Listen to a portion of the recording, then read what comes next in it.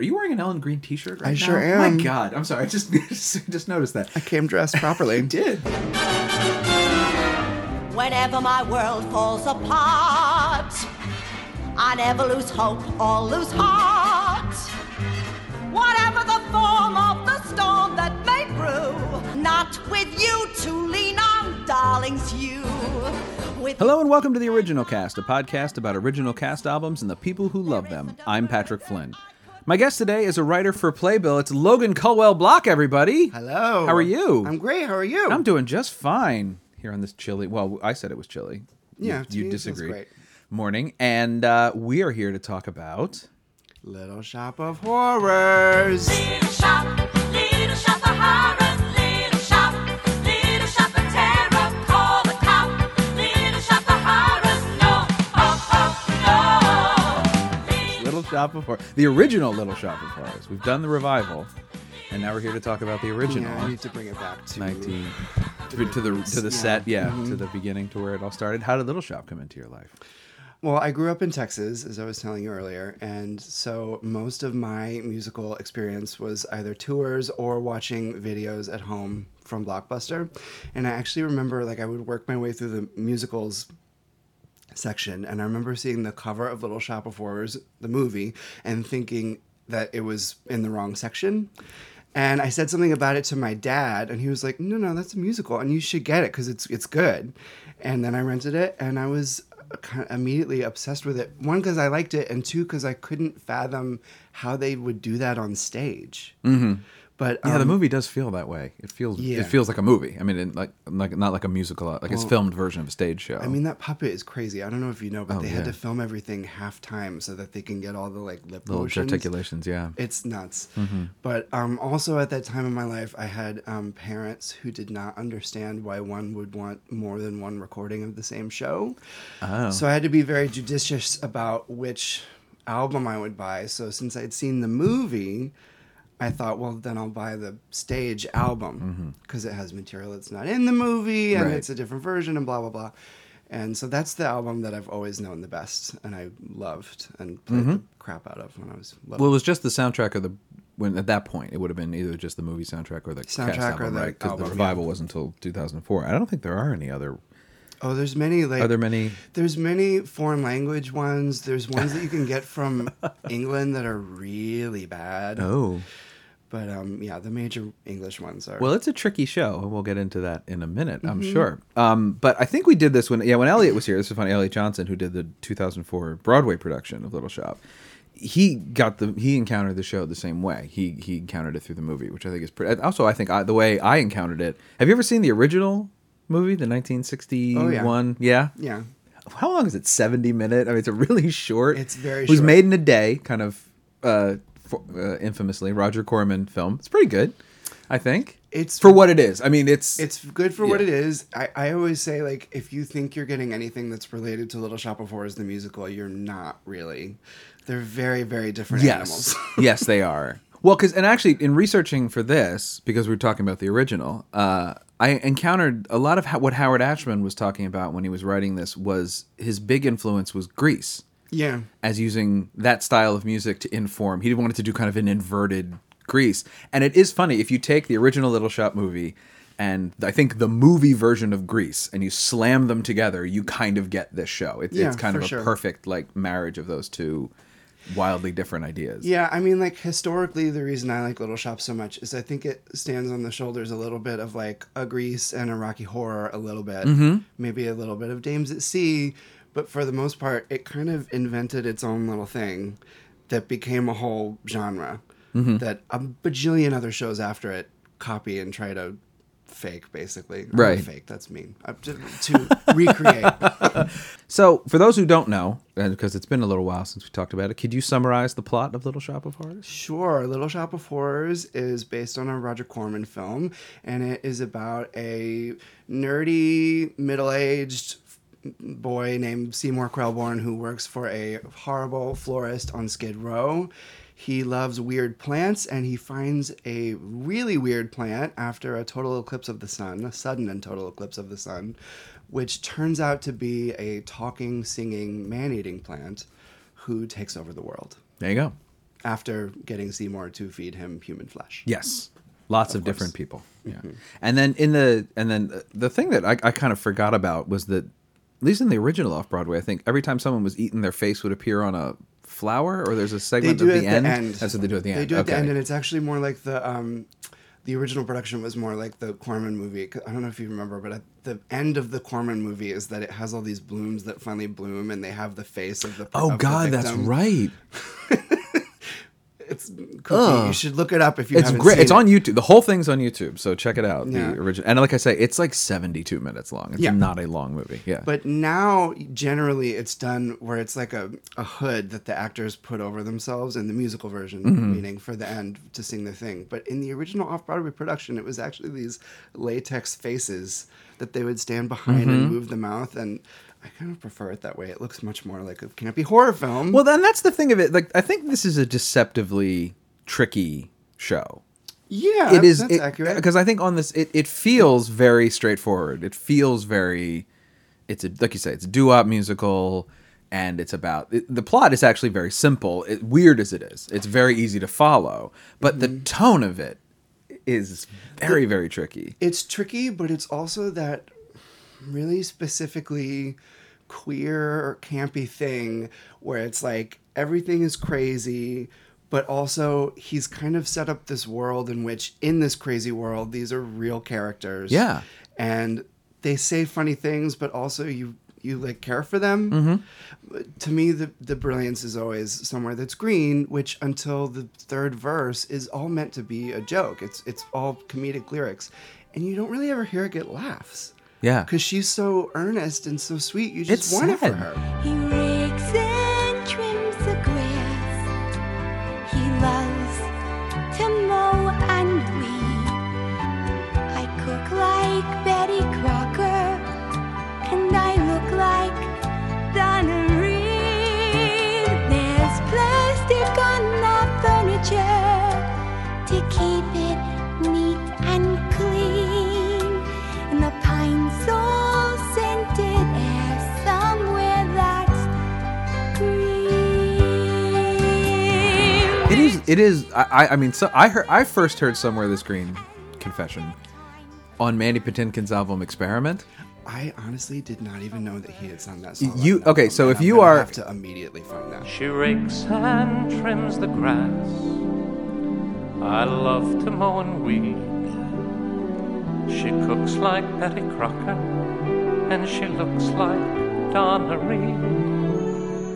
There's plastic on the furniture to keep it neat and clean. Right, Ma? In the pine sol scented air, somewhere that's green. Mandy fans will know that Experiment is, I think it was his fourth album, and he tried to create this. He talked about it. I remember seeing an interview with him at the time, talking about how, like, if you put all these songs together, there's no gaps between them; they all flow into each other. It creates this love story, and I thought, oh, neat, like a concept Broadway album. That's an interesting idea. It is not that at all. It's really nice, and it's a Mandy Patinkin album, but on it is like, I mean, he sings "I Dreamed a Dream" on that. Somewhere That's Green. I mean, it's the track list of Experiment. He also sings "Taxi" by Harry Chapin, which is how I first heard that song, which is an amazing song. But yeah, so that was the first time I heard Somewhere That's Green. And if you can imagine sort of listening to Somewhere That's Green sung very earnestly by Mandy Patinkin, and then like listening to the lyrics going, what the hell is this song about? It's bananas song. Yeah, it's a great album. I mean, it has multitudes of Amy's on it. It's got Someone Is Waiting, Road You Didn't Take. I mean, it's an amazing album. But yeah, so that was. He's a bold performer. He makes choices. Lightly. He makes choices, and we respect that. Or at least I do. I love. Yeah, you're not going to be bored. That's all you can be guaranteed Absolutely by a Mandy performance. So in any event, but listening to it again. To talk to you about it today, I've had the experience I've had, I think, so many times listening to Ellen Greene sing Somewhere That's Green. It's heartbreaking.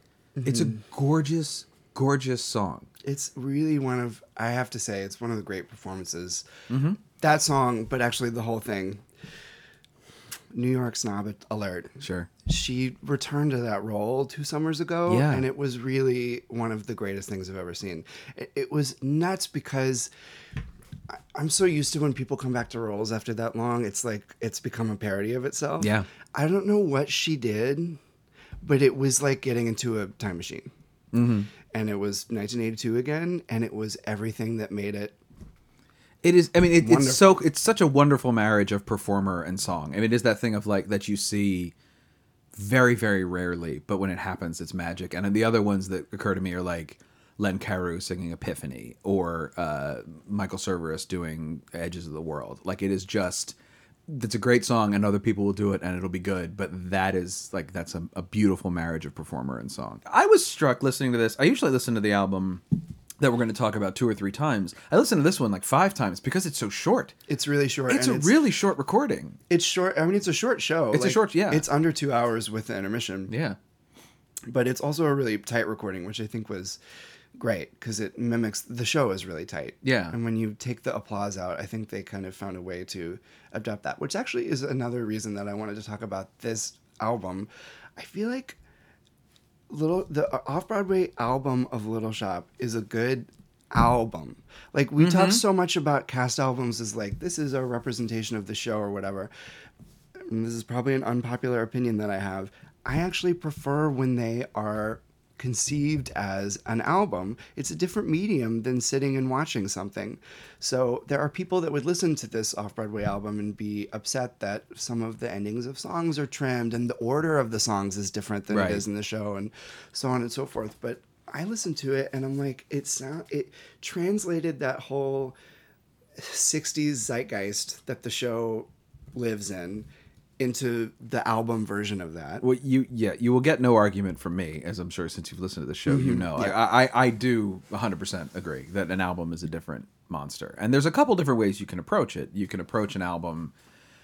I mean, there's the sort of 2 schools of thought, I think, or the sort of the Goddard-Lieberson school of which this certainly adheres to, of the sort of Right. no dialogue or minimum dialogue, and fast the song. It's just the songs, and the songs are sort of recrafted to become album tracks. And then you have the more, I kind of call it the Thomas Z. Shepard school, even though it's not entirely accurate. But like Sweeney Todd is the album I always think of, which is not, or Merrily, which is not that. That is a crafted representation of the show. Still great albums, still a great performance because they suit the shows they're representing. That's what I was going to say. Yeah. The show dictates, it should dictate what kind of an album it makes. You're not going to make a Sweeney Todd that's an album in the way that Little Shop is. Right. Whereas, the Little Shop album was produced by Phil Ramone. Like they literally, Right. they knew exactly what they were doing. And it sounds exactly like you want it to sound. Right. Which is not what it would have sounded like in the Orpheum Theater off Broadway. Right, exactly right. It's completely its own thing. Yes, Phil Ramone, he of Billy Joel's producer until he got in. He's actually, I didn't realize, did cast albums originally and then moved into rock and roll and then moved back into cast albums. I also didn't know until actually when I was preparing for this, he's credited with recording the Marilyn Monroe "Happy Birthday, Yeah. Mr. President." Yep, he was alive. So there's a nice little trivia There you factoid. go. Yeah, he's a storied producer of having. He started. I mean, it's his first. I think he worked on the Pippin cast album for Motown with Stephen Schwartz, and then like he did Promises, and won a Grammy for that, and then won a lot of Grammys for Billy Joel stuff and other things, and then came back around, like I say, and did. I mean, he did. I think he did Passion. The original Broadway recording of Passion, Okay. which is yes, he did, and he won a Grammy for that, which is a great album. But I'm saying he's a very versatile producer, obviously, and Right. that is another album that is tight. Like it's a tight show with a tight album. Right.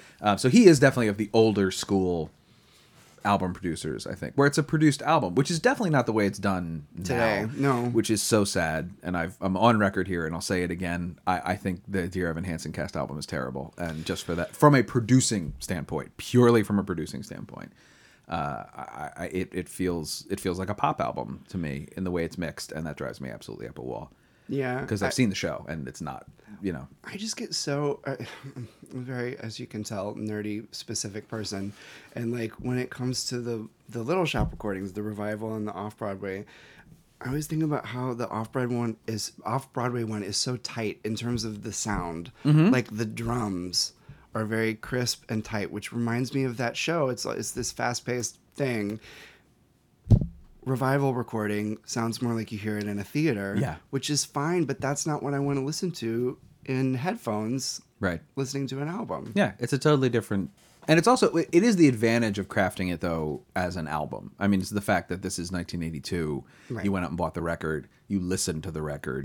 And, you know, there weren't singles that anyone was playing with at this point. It was just you listened to the record. So that is obviously not the way music is consumed now. It is, even albums are consumed usually song by song, usually on shuffle. So it's produced a lot more song to song to song. And we're also seeing a resurgence, it seems to me, of like, there was a while there in the 90s where dialogue tracks would be completely isolated. They'd be their own track. I still remember showing my CD of The Secret Garden. Yes, to that's my exactly dad, what I was thinking of. And he was like, that CD has 5 billion tracks. Yeah. And I'm like, what? Yeah, and they're labeled scene, Misselthwaite Manor, like, you know, song, the scene, you know, and they would blend, like if you played it, they would bleed into each other, but you could skip, you know, which is why Lily's Eyes has that super awkward beginning. If you click to the beginning of the CD, it starts with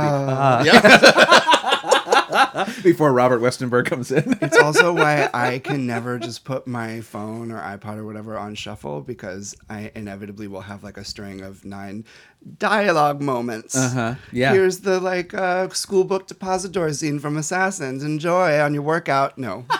Not doing it. Well, see, then you didn't take it to the extreme I took it to, which is I then meticulously went through and labeled the genre of all those differently so that they don't. Then I have playlists built around specific genres. That's smart. It took a while. I mean, I will tell I will say my iTunes is like a Rain Man level organized. I'll show you mine when we're done recording. When I applied for my job at Playbill, which was doing the vault, like the librarian, basically. Right. I've talked about my iTunes library because I'm like, I know how to do this. I know what I'm doing. But there is a joy to that. I mean, I find it, and there's like you say, you and I have talked over email and over Twitter about recordings and stuff, and you know where all your recordings are. You know, like if you had to find a song, you could find it. And I find great joy. I'm the same way. If you asked me to find a song, I could find a song. Yeah, which is, I mean, just from a basic, I just need to be able to do that. But so, yeah, I think you're absolutely right. This album is an album and a crafted album, and it was a joy to listen to. I mean, it's a show I've heard 100 times. I think it's my wife's favorite musical. She played in the pit in it in high school, and she played piano. And there you go. Just absolutely loved it. It's a great show to play. You know what I had never thought about until I was listening to it again for this was, I knew that tracks were out of order, and I guess in my mind I'd always done it because they weren't going to record Call Back in the Morning, and so they make Post Renovation kind of fill that space. But I had never thought about, they also put Dentist before Somewhere That's Green, which is so smart because the semi-sadist joke wouldn't work on an album if you hadn't already heard Dentist. If you didn't know who the sadist was. Yeah. Right. That's very true. And it feels, I mean, again, that's the thought of it. That's the craft of being like, they're going to listen to this album. I do get touchy about stuff like that. I have to say, like, I don't know how I feel. I agree. Very smart album making decision. But when you start to mess with the order of songs, that's when I start to get a little like, I want to listen to, because I want to listen to it in the order the songs come. Like, it's just how it's that weird, like, that's how I want to do it. And like when I got those, you get those like original, obviously digitally remastered, those old Rodgers and Hammerstein like 78s that those were listed wherever they could fit songs. Like those are in no particular order because it's like 8 78s with 2 sides. We're putting songs wherever they go. So when you get it, it's stacked. It's all kinds of out of order, and then you have to. You don't have to. I go back through and kind of rejigger it to make it in show order. It's funny too, those albums, because like you talk about changing things for albums.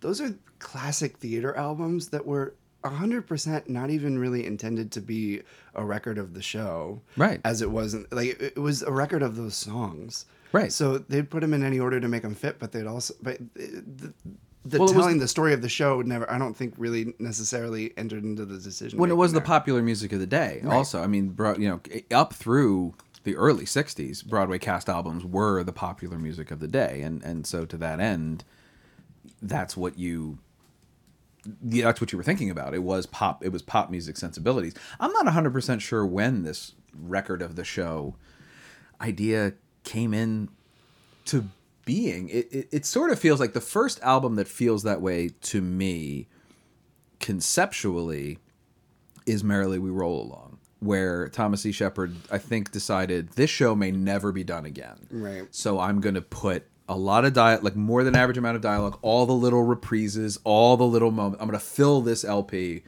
to the brim with material because this show may never get done again. Obviously, there were other albums made before that of shows that didn't run for very long. Anyone Can Whistle, but then also like 70 Girls 70 and Flora the Red Menace. Like these are shows that were not hits, but have cast albums to go with them.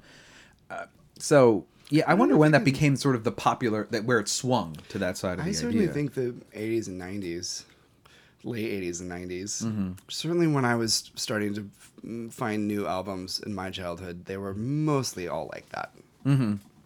I wonder how much the Les Mis Phantom phenomenon had to do with that. See, but I would put those shows more in the Sweeney Todd category, where I think they're recorded more like operas, and that makes sense. Yeah, well, obviously, especially with Phantom. But I also mean that in the sense of like they're big 2-disc albums with a lot of material in them, and they sold really well. And there was a point I remember buying cast albums, being like, this doesn't need to be 2 discs. I remember I don't remember what it was, but there was something I bought, and I was just like, this could have, if you cut a bunch of this out, this could have easily fit on one disc. The essential one for me is the John Doyle Sweeney Todd, which is, I literally think maybe like 10 minutes more than, I think it's like 96 minutes of material, and it's on 2 discs. And I'm like, we really need both of them? Right.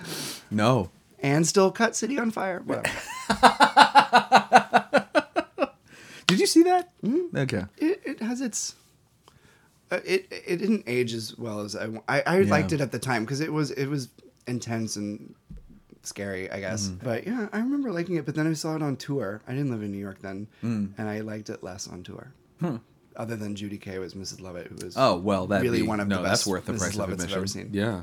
No, I think I've tweeted out. I have a Judy Kay playlist on my iTunes library. That's a good playlist. She's good. She's really, really good. Her and the Queen, Judy Kuhn. Long may she reign. Bunch of Judys. Well, and speaking of Phantom, this is total whatever nonsense. Rock and roll. Why is there not a Broadway recording of Judy Kay and Phantom? I would kill to hear her prima donna, and I don't even like that show very much. That's when Kenny Neal was here talking about Starlight Express. I brought this up, this weird quirk of Andrew Lloyd Webber shows, that the cast... See, this is funny. This is the third way of thinking about cast albums, because we have albums as themselves, as a piece of art. You have record of the show. The third way of thinking about it is this way that was sort of shepherded by Doug Johnson at Capitol Records, who, did Music Man, but also among people like us is more famous for having done the original Follies Broadway cast album, which is sort of the greatest abomination in the history of musical theater. And it is this cast album as commodity, is as something we sell in the lobby after you've seen the show. And Andrew Lloyd Webber seems, which is so funny to me, having started creating albums, Superstar and Evita, he seems to view cast albums that way, as an extension merely of the product of the show itself. And so, famously to me, doesn't have Broadway and London versions of most of his shows. And when he does... Except for Cats, strangely. Yeah, which is very odd to me. The Cats has because the Cats is the only one that has 2 full double disc albums, I believe. Even going back to Superstar, you have the rock opera, and then when he brought it to New York, they did a highlights album. Evita has a studio album, then a highlights London cast, and then a full re-recording with Patti LuPone and Mandy Patinkin. And it's that kind of pattern. It just keeps popping back and forth. And like you say, Phantom, when it came over, now it did have the two leads were the same, so I partially understand it. But you've got Judy Kay. 3 leads are the same, because you have the same role too. That's right. But you have Judy Kay, you have Chris Grodenthal, you have all these performers who are New York staples, and I think deserved, besides the money that they get for recording the album. I would like to hear the difference. We all deserve Judy Kay. Yeah. We did. I have to say, though... she won a Tony for it, for crying out loud. I think thinking of albums the way you're talking about has become more of the norm now, especially because the vast majority of them don't make money, so they usually put them in as the part of the budget of the show. Right. Which is why everything gets recorded now. Yes. Do you remember when that was not true? I do. We used to lament things that didn't get recorded. Now Yeah. the weird That are just lost to time. 2-week thing is never lost to time. Right. Which is great. Well, But it's also the difference of, I heard an interview with Sondheim not too long ago where he was talking about, he was bemoaning the fact that there weren't as many opportunities for small productions of things, because that's how he says he learned to write shows. You produce something and then it fails or it succeeds and then you produce something else. And he asked, I don't remember who he asked this question of. It may have been Flaherty and Aarons, but it was some duo. How did you get so good with only 2 shows?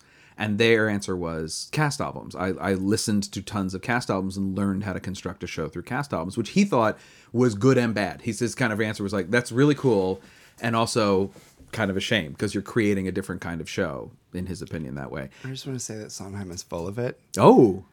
Small shows. Oh. The small little West Side Story. I think he was referring to... And that did good, so then we did Gypsy.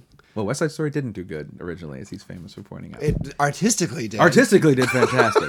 I think he's more talking about the shows he did, like Saturday Night and the George School Show, I guess. Yeah. You can still do those shows, definitely. Yes, there is certain rose-colored glasses he's looking back on. Hal Prince was talking about that, too. His book just got re-released. And right. He was talking about how, when you look at his career, because Prince of Broadway was just happening on Broadway.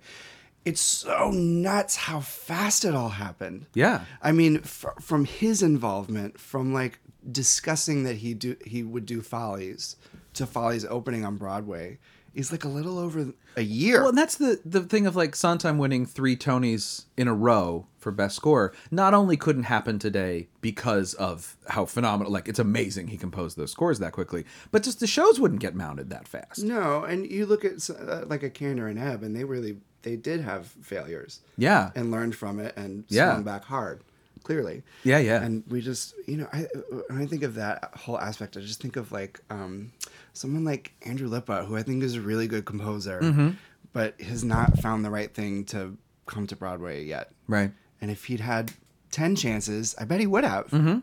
I mean, can you imagine if there was an original cast album of the original production of Carrie?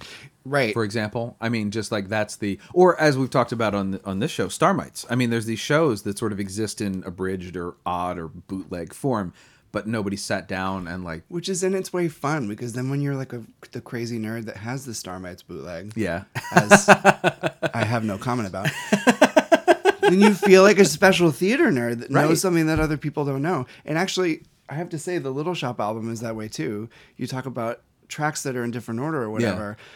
Yeah. I'm reminded of how I can't remember what section of Hamilton is not on the album, but Lin-Manuel talks about how he always loved when he was a kid that like one song that's in the show that's not on the album. So when you see it live, you're like, oh. Yeah. And I do feel that way in Little Shop about Call Back in the Morning and the Somewhere That's Green reprise. Like. Yeah. I know those songs. Right. I feel like an extra fan. I pride myself on knowing the songs from The Wiz that aren't on the album. You know what I mean? The reprise of Raise a Glass to Freedom that what's his name sings after he dies. That's right. Yeah, it's one song. I mean, it's cool, and it's also a reprise of a song you've heard before. Yeah. But the other reason that they always have to have an album of shows now, and they want to represent the whole show, is the licensing of it. Oh yeah, because there's that thing of like. Even with a show like Little Shop, Call Back in the Morning gets cut all the time. Or did, I should say, before the Revival album was around. Because people didn't know what that song was. Exactly. And I don't know, like I was surprised they didn't re-record Sister Act. Because what ended up going to Broadway was substantially different from the London album. And those things are important because then they get produced. And you look at the shows from the 80s and 70s that didn't get cast albums, and they mostly kind of go into the ether. Away. Yeah. Or if they're brought back, they have to be brought back on a professional level with a huge like pomp, circumstance, and a history documentary. And some high school theater teacher who's a big nerd like me decides to do Smile at the Paducah God, that'd be High School. amazing. Yeah. Where's my Mini Boys revival? Yes. So it's not a great show. You said something a little earlier that I wrote down that I wanted to make a quick note about, and that is you called Seymour a middle-aged. I remember what the word you used was, but he's called him a middle-aged I don't. Did I say boy. nebbish? Yeah, but I had this is not a question I ever had before I went back onto Playbill.com and looked at the and I will have to say I am now noticing. I went to never before seen pictures and anecdotes from the creation of Little Shop of Horrors by Logan Culwell-Block. I was about to say written by. Did not realize I was looking at your article. That's funny. Yeah. But I looked at the production photos on that article, which is something I read, I will say, before it came out. And there's a picture in particular of Lee Wilkoff and Ellen Greene singing Suddenly Seymour. And Lee Wilkoff looks 40 in this picture to me. I'm so happy that you're bringing this up because I did happen to bring the script with me today. Oh, wow. So you should know I'm a Howard Ashman super fan. And with good cause. Right. Yeah. He was a genius. He was. And one of the things that I love about him in general is I actually think in his shows you can see how much he loves his characters. Yes. Which is a thing we can talk about, but also in his character descriptions. Oh, okay. So can I read for you Please Seymour's do. character description? I like how you snuck that in. I know, right? Didn't even plan it. No. Here's his crap. I'm remembering less good, but Okay, regardless, it still you'll works. know why I say middle aged. All right. Seymour, mid 20s, and perhaps balding a little. Our insecure, naive, put-upon florist clerk's hero. Above all, he's a sweet and well-meaning little man. He is not a silly, pratfalling nerd, and therefore should not be played as the hero of a Jerry Lewis film. Which you could do. You could absolutely do that. And it's one, I mean, but it's so funny that, like, when I think of Seymour, I think of Rick Moranis, and I think most people do. Yeah, and he's perfect. He is perfect in the part, but he's boyish. Even when he got older, he is a boyish man. And you know, Honey, I Shrunk the Kids and on forward, he's a boyish adult. And Lee Wilkoff, later to be Sam Bick in Assassins, but I mean, 10 years after this, is not boyish. He's mannish. He's sort of a man-child is kind of the vibe I'm getting. It's only in the picture where, like, there's an earlier picture. The one with him holding the plant. He doesn't look super 900 years old. Let me see, where's the... It's like the You Never Know production shot. Got you. Yes, and then there's one earlier with him and Ellen Greene and High Ansel, where he's got a hat on or something, and he looks pretty young. It's just this one Suddenly Seymour where he's got like a vest and he's bald. He looks like a tailor. I mean, he looks like a really old tailor. All I'll say is I in this. really like that because I feel like in more modern productions of Little Shop, it's become this thing because there's this trope in the world of the like cute nerd, which I hate. Yeah. As those of us who had nerddom thrust upon us, it Right. wasn't like a personality thing. choice. It wasn't Right. like a tribe to be in. But anyways, that's my own personal issues. He now is often cast with these cute young nerds. And I just don't believe he would murder people to get to what he needs in his life. Yeah. I totally agree. But there's also this thing of, I think why Ellen Greene playing that part even 20 years later works is sort of because there's an amorphous quality to how old all these characters are. They're not young, plucky, like, oh, we just need, all I need is one good break kind of characters to me. No. They are sad, trapped, older than you think For sure. and they're only young really because of their inexperience, naivete, and lack of intelligence. Like they're not, they're childish in sort of the worst way. And that's what makes the show interesting is that they're very, I don't know how old Mr. Mushnick is compared to Seymour. To me, it's funny if Mushnick is adopting Seymour and Seymour's like 40. Like that's really funny to me because Mushnick's like joke. 50 or 60. Like it's just, it's really silly. Well, and Mushnick just wants the money. I know. Which you do lose in this cast album. The only thing you kind of lose, is that in Mushnick and Son? Does he have the little reprises about like, I need the money? Like the intro's not on there. Yeah, and that is one trim. Like you say, when you move Dentist lower or earlier, it sets up somewhere that's green nicely. I wish Mushnick and Son had that little kind of like intro, because when Seymour kills Mushnick, you should feel very conflicted about it. Because Mushnick's not a good guy. He's not a bad guy, but he's not a good guy. No, and it's such a well plotted musical because it goes Oh my from God, the dentist who's this horrible human being that you're like, Well, yeah, you kill get him. behind Right. killing him. Yeah. And then Mushnik, which you understand why it happens. Well, he but also it doesn't is kill the dentist. Morally ambiguous. Yeah. Right. You know what's interesting though? So because I'm a Howard Ashman nerd, years ago, after I finished grad school, I took myself on a trip to D.C., went to the Library of Congress, as all cool people do. Yes. And looked at the Howard Ashman papers, and they had like his original outline for the show. Mm-hmm.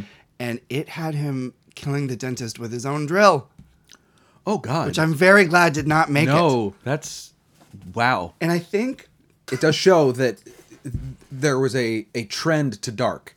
And I think that's when you're writing a show like this that's going to have a mixed tone, it's always better to start at the darkest edge and then peel the things back instead of trying to start light and then adding dark where you feel it's appropriate. plot-wise is certainly what they did, but it's interesting you talk about the tone of it because clearly the tone was an issue for them.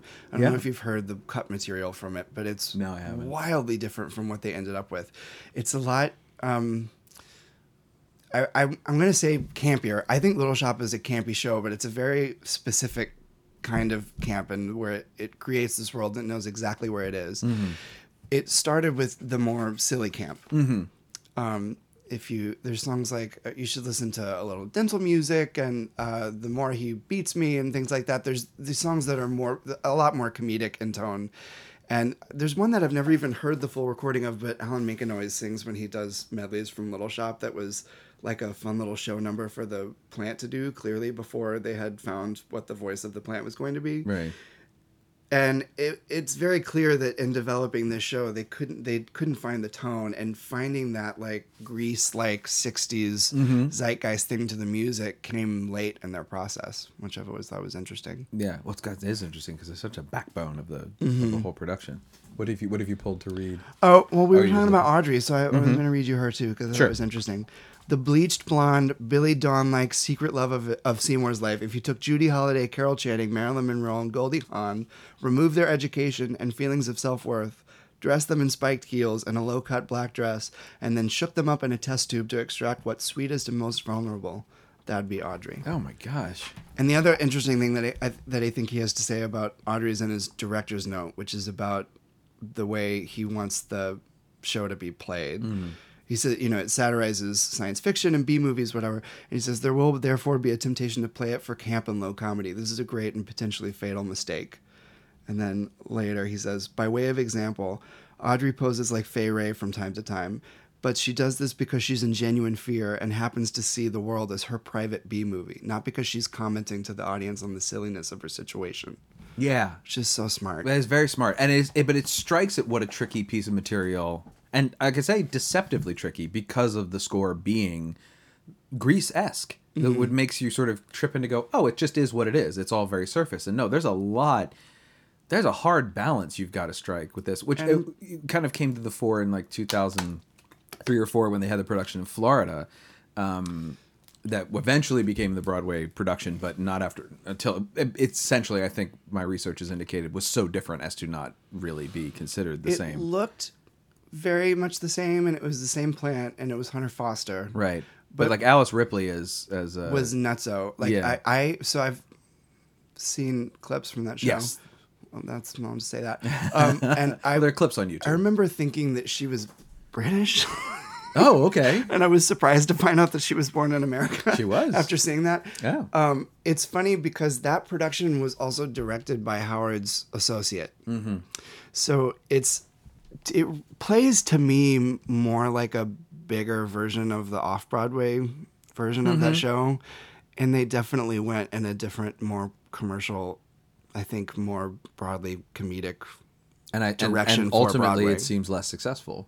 I mean, Yeah, it did not run. I would say. It didn't run for very long, or at least not as long as they wanted it to. It was great to see Marty Robinson doing the plant. Because it's insane the amount of character he gets out of that puppet when you have someone really good in there. Yeah, and with a voice. I mean, the voice is so, like, if you have a voice like a voice that can express the nuances of, because Audrey too is also a character who I think gets sort of, they're like, oh, it's the bass and it's funny and it's pretty straightforward. But no, Audrey too has an agenda and it is like, spends a lot of time pretending, and it's sort of like if you ignore all of the motivation for what Audrey 2 is doing, and how like tricky and manipulative and almost Faustian like that is. For sure. You lose so much of the depth. I think you could walk away very easily if you saw a production of this show that was done very surface and played more for comedy. You could walk away feeling, you laugh during the show, but walk away feeling cold. Like it just, there's an emotional depth to that darkness. Yeah, that is important. And it gets produced like that all the time, which is sad. Because when you see it done well, like Audrey dying is sad. You cry and laugh at the same time, right? Which is, in a way, why I describe it as queer camp, because it is that weird thing of this.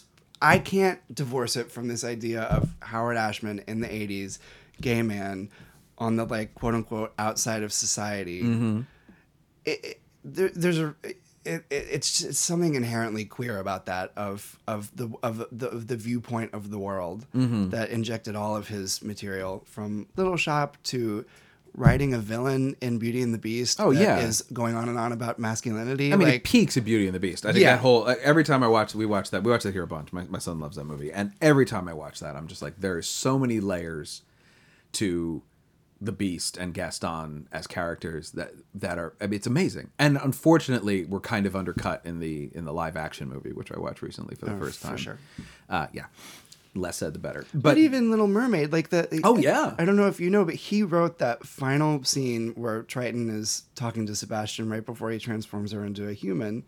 And, like, how is that not a parent accepting their gay kid? Absolutely it is. It 100%... I mean, I remember I don't remember how old I was when I sort of was watching Beauty and the Beast and went, oh, this is about AIDS in a lot of ways, and this is about being gay. This is like, I was just like, it hit me over the head. And this movie I've been seeing since it came out in the theater, being like, wow, this is well crafted as a piece of filmmaking. It's unbelievable. And Little Shop too, it bears mentioning, you have this character in Audrey who has no self-confidence in herself, has been told she's trash her entire life. Yeah. And then he writes a love song that is, no one ever talks about this. Suddenly Seymour is about how Seymour respects her. Yeah. That's a pretty bold move, and not what many writers would choose to do in that slot. Yeah. And that's, it's what you said at the beginning of his love of his characters. I mean, his understanding and his love of who, even the bad guys. I mean, there is this, Oren is not a flat villain. No. He is. None of his villains are flat. None of his villains are flat. But I mean, Oren is one of the flatter characters, but he also dies very quickly, so we don't get. But Oren has an origin story. When I was younger, just a bad little kid, my mama noticed funny things I did, like shooting puppies with a BB gun. I poisoned guppies, and when I was done, I'd find a pussycat and bash in its head. That's when my mama said, What did she say? She said, my boy, I think someday you'll find a way to make your natural tendencies pay. You'll be a dentist. You'll be a dentist. You have a talent for causing things pain. Son, be a dentist. Son, be a dentist. People will pay you to be inhumane. Inhumane. Your temperament's wrong for the priesthood, and teaching would suit you still less. Son, be a dentist. You'll be a success. He has like a place he comes from. We understand like he was brought up a certain way to believe he's good at this. I mean, it's the thing of like he is a sadist, but also is good at his job. Like he's rewarded for his behavior, and that's why he's the way he is. And it's all in Dentist. It's all in that thing, and it's funny, but it's also pointed, which enhances both the character and the comedy. It's funnier because it's pointed. It's funnier because it has a good point of view. To me, it's always the best kind of comedy in that it's like crazy truth, but it's based in a truth. Mm-hmm. And it's not just funny for being funny. Yeah. And so there are no... Back. It's also the good thing about, I mean, comedy. I tell my students, I've said this in like every rehearsal room I've ever been in, that the first rule of comedy is cut all the jokes. And this is a show that doesn't have too many jokes in it. All of the humor emerges naturally out of the situation or the character's point of view. It doesn't, like, there's no, like, but-um-pum moments in this. Yeah, I mean, like, I think there are jokes in it. Oh, there are jokes, but it's... To me, the one of the hallmarks of his writing is that they're so easy. They never... It's right. That's what I mean by that, like, though. Ba-dum-bum. That's what when I say cut all the jokes, what I really mean is cut all the moments where the show stops so the characters can tell a joke. Cut anything that feels like it came out of a Judd Apatow movie or out of an Anchorman movie. Like, you don't want to slam the brakes on the movie to tell the joke. It should all be part of the same progress. It should feel like, I can never pronounce his name, but the guy who just did Thor Ragnarok, but like those movies that are like What We Do in the Shadows, these sort of New Zealand style, English style of comedy where everything arises out of the situation and the characters, and how we mix all those things up creates naturally comedic moments and natural jokes instead of like, eh. And therefore, the jokes in Little Shop, I've seen the show bajillions of times, and they still make me laugh. Mm-hmm. And they seem like it's like you say, they come naturally out of it. They all seem like things that the character would actually say. Yeah, so you can have a song like Mushnik and Son, which is a very funny, there are lots of jokes in, like...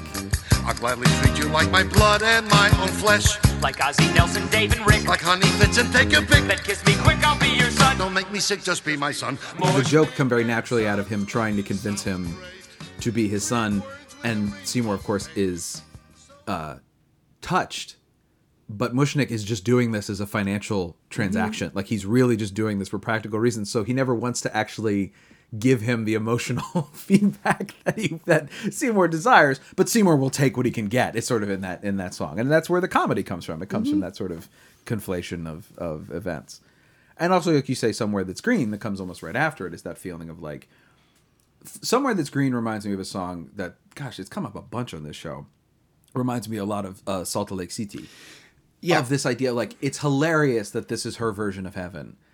And it's super sad that this is like Audrey's version of heaven is the big enormous 12-inch screen and the plastic sad, on the furniture. But I think I want it for her. Yeah, I do too. And that's part of the reason the ending is beautiful too. I mean, that also is supposed to be a joke that as she's dying, she's singing about how she's going to be in this plant and Seymour is going to always be with her. And then it finally gets to, finally I'll be somewhere that's green. Yeah. Ha ha ha ha. But you're like... Oh, but that's what makes she wanted. What makes it sad to me is how attainable it is, or how attainable it seems to me. I should say that it is. It's so impossible for her, and I'm just like, God, that's a small dream. But the fact that it's so small and so unattainable makes her circumstance even like my heart breaks for her even more, because I'm like, all she wants is this little thing.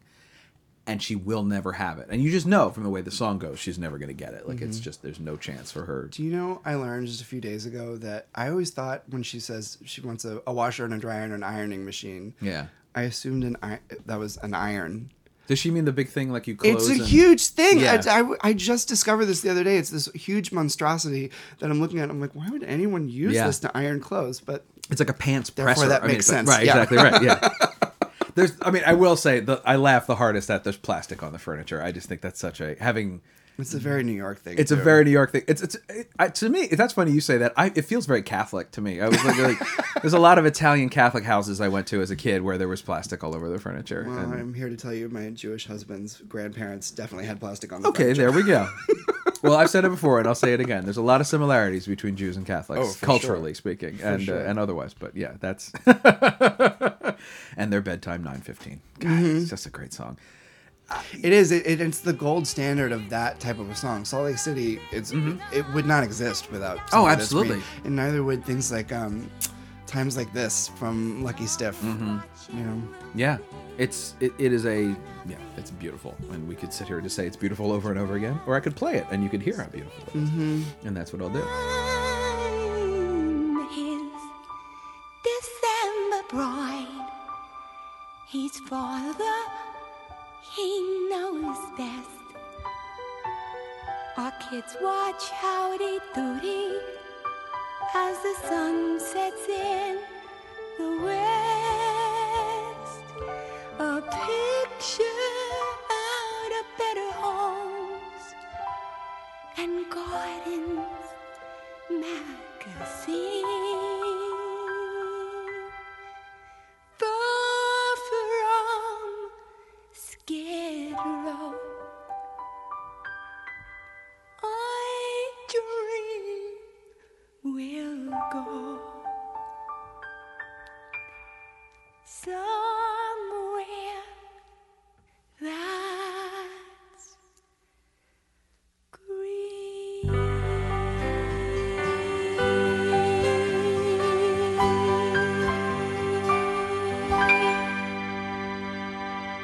they don't make albums like that anymore. They're karaoke basically. The band's recorded on one day and the cast is brought in kind of one at a time, and it in its worst case to me sounds like Evan Hansen, where everything just feels isolated. Everything feels very clean and separate, and it doesn't feel like a show. It doesn't feel like we're all in one room performing, which even in latter albums, there is a way to produce it that way. Like Hamilton was obviously recorded that way. Yeah, but the feels recent one more that vibrant. I think, the recent one I think Sure. of is Piazza. I think Mm-hmm. sounds like I want it to sound like. Yeah, in that that way. absolutely does. I mean, Fun Home feels that way to me. It feels present. It feels alive. It feels like a show, which is because it's funny that we talk about like we want the album produced like an album, but I think we both want the album produced like a show. It should feel like a show album. There's a certain aesthetic. Yeah, to a show but album. it's yes, you want it to feel like that when you're listening to it on the album, but that doesn't actually mean that it should sound like it actually sounds in the theater. No, that's not what I'm because you saying. wouldn't like that either. No, that's not what I'm saying. What I'm saying, yeah, that's a good distinction. It's the same, but it's that thing. It's that amorphous like third thing of like, I want it to sound like an album. I want it to sound distinct from the theatrical production because I'm listening to an album, but I still don't want it to sound. There's a certain way a produced cast album has a vibe of immediacy and continuous performance to it. I want it to feel like it was all recorded in one day, even if it wasn't. I just don't feel know. like I like things in general, be them albums or anything, a little messy. Mm-hmm. I personally like. Oh, stuff like that. absolutely, yeah. I don't like it when it's too. Elaine Stritch's Perfect. vocal on the. I mean, it's so great. I mean, the company album in general is like the it's so freaking messy. the personification of it, but it's a great, It's a great album. But like, what's so funny to me is the way it's mic'd and Elaine Stritch being so close to the microphones when they're doing "We Love." You can hear her drop out and then hear her come back in later in the staggered breathe, which in the theater would have sounded perfectly and like a mixed. full quarter tone. Yeah. yeah, it's great.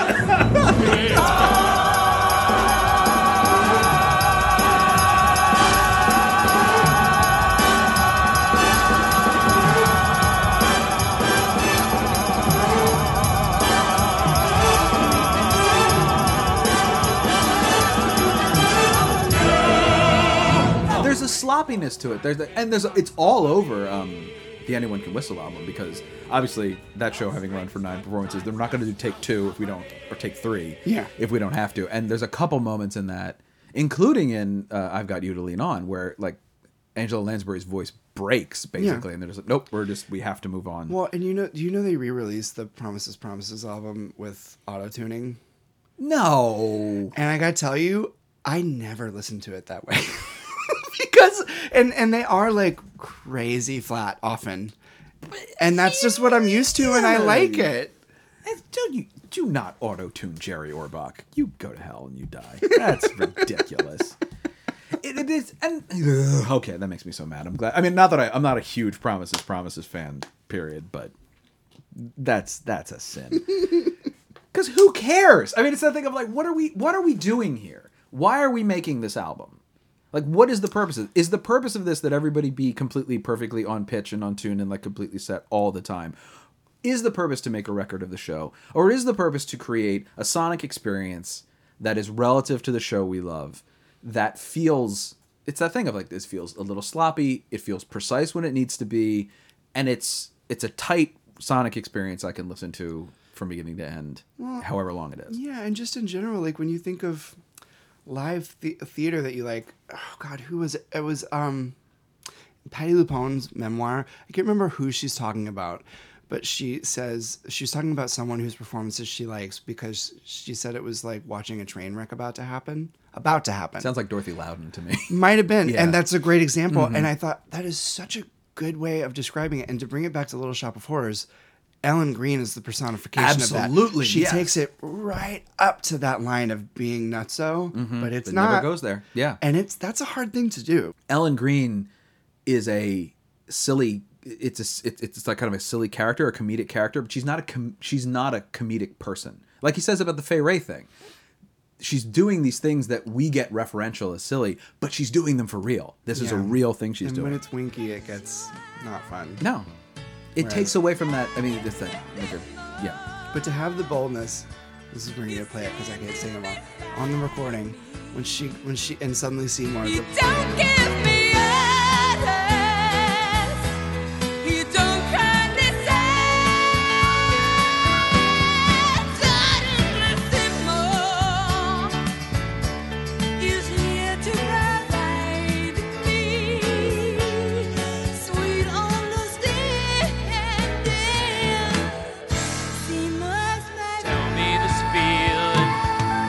That should be super over the top. Right. And it is. Yeah, and but it it's works. amazing. In that moment, it hits. It just absolutely hits. It's Yeah. good. And that is a excellent conflagration of the score has earned that moment, the lyrics have earned that moment, and the actress has earned that moment. And we get there, and you go, yes, that is perfect. And and then it's gone.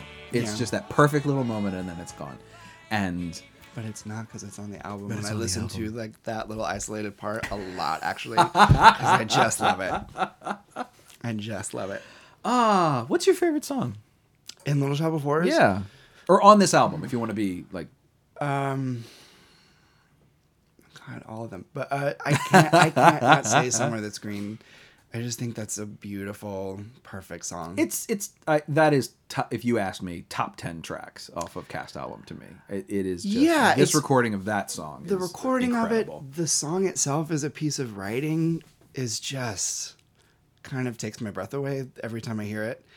It's just great. Mm-hmm. It's just that I've said it a million times, but it's that weird thing where it's like funny and sad and heartwarming at the same time. That I don't know how you do that, but I'm really glad they did. He did it. Yeah. It's a very clear understanding of the material, it feels to me. Like that's And the music sounds exactly like what she's saying. It's all very natural. It's just it's a great song. It is. We've said a lot about the lyrics in this show, but like the score is really great to me in its restraint. Mm-hmm. It is a score that could very easily either be too simple, just be 3-chord doo-wop, whatever, with like a minor chord thrown in every now and again, or it could also like wink in moments like Somewhere That's Green. You could do a winky version of that melody. And it never does. Menken's understanding, or maybe it was. I mean, they're both. I'd say both of them. Definitely both of them. Yeah. Their understanding of like, this is funny because it's straight, because she means every word of it. So the music has to be completely genuine. Because then they say when you get to that third verse, and it turns, if the music changes with it, it doesn't work. It's the fact that the music has been the same, and we're just going to hammer it a little differently here, and maybe drop the tempo a tiny bit, and we're off in that. Yeah. In that wonderful. This is apropos of nothing, but you just said tempo, which reminded me of something interesting that I was realizing recently. You know how it's like a thing that albums often have faster tempos? Yeah. For whatever To make reason? them fit. All of the tempos on this album are slower than what they were in the theater. Really? Isn't that bizarre? Especially because of how short it is. That's tremendously bizarre. Yeah. But I think that goes back to the album feel of it, of like how you would sit hearing it at home as opposed to in a theater. Mm-hmm. But yeah, they were all not like tons faster. No, but just like just 5 to 10 clicks. Wow. Yeah. That is really interesting. Yeah, for those of you who don't know, most of the time tempos are sped up on Cast albums to make them fit on the. I don't think that happens as much as it used to, but it used to be. Well, to make them fit, but also like there's less space between you and the words coming to your ears when you're listening at home, Right. than there is in a theater. There's also less immediacy. I mean, there's like you want to take a song, I think, up a little bit to mimic the excitement of being in the room, because being in the room is obviously. And if you don't have to dance along with it while you're singing, like you can take that tempo anywhere you want, because you're not going to run out of breath. Which is the interesting thing to listening to, specifically "Rain on the Roof" on the soundboard recording of Follies. Oh, they're like barely They're so there. out of breath. Yeah. They're not hitting the words. It's really funny. It, again, makes me sad because, like, God, put those people in front of a microphone, standing still. Yeah, it's sad. Oh man, this was great, Logan. Yeah, I had a thank you great so much. I'm so time. glad you were in town to be Me able too. to do this. What do you have? What do you have? Anything coming up at Playbill we should be looking Every out week, to? you just gotta look for my byline. Just Look look on, for I your have byline? write quizzes on Wednesdays. Usually write fun little nerdy listicles on Fridays. Why can't I click on your name on Playbill? They took that away because it used to just go to our email address. Ooh, And then yeah, we you don't would- want that we to would get happen. hate letters. The Original Cast is produced and edited by me, Patrick Flynn. The Original Cast is on Twitter, Facebook, and Instagram at OriginalCastPod. You can follow me on Twitter at UnknownPenguin. Rate and review us on Apple Podcasts from the convenience of your iPhone, and or check out The Original Cast on Stitcher if that's how you get down. My thanks to Logan Culwell-Block for coming down and talking to me today. I'm Patrick Flynn, and I can't. I have rehearsal.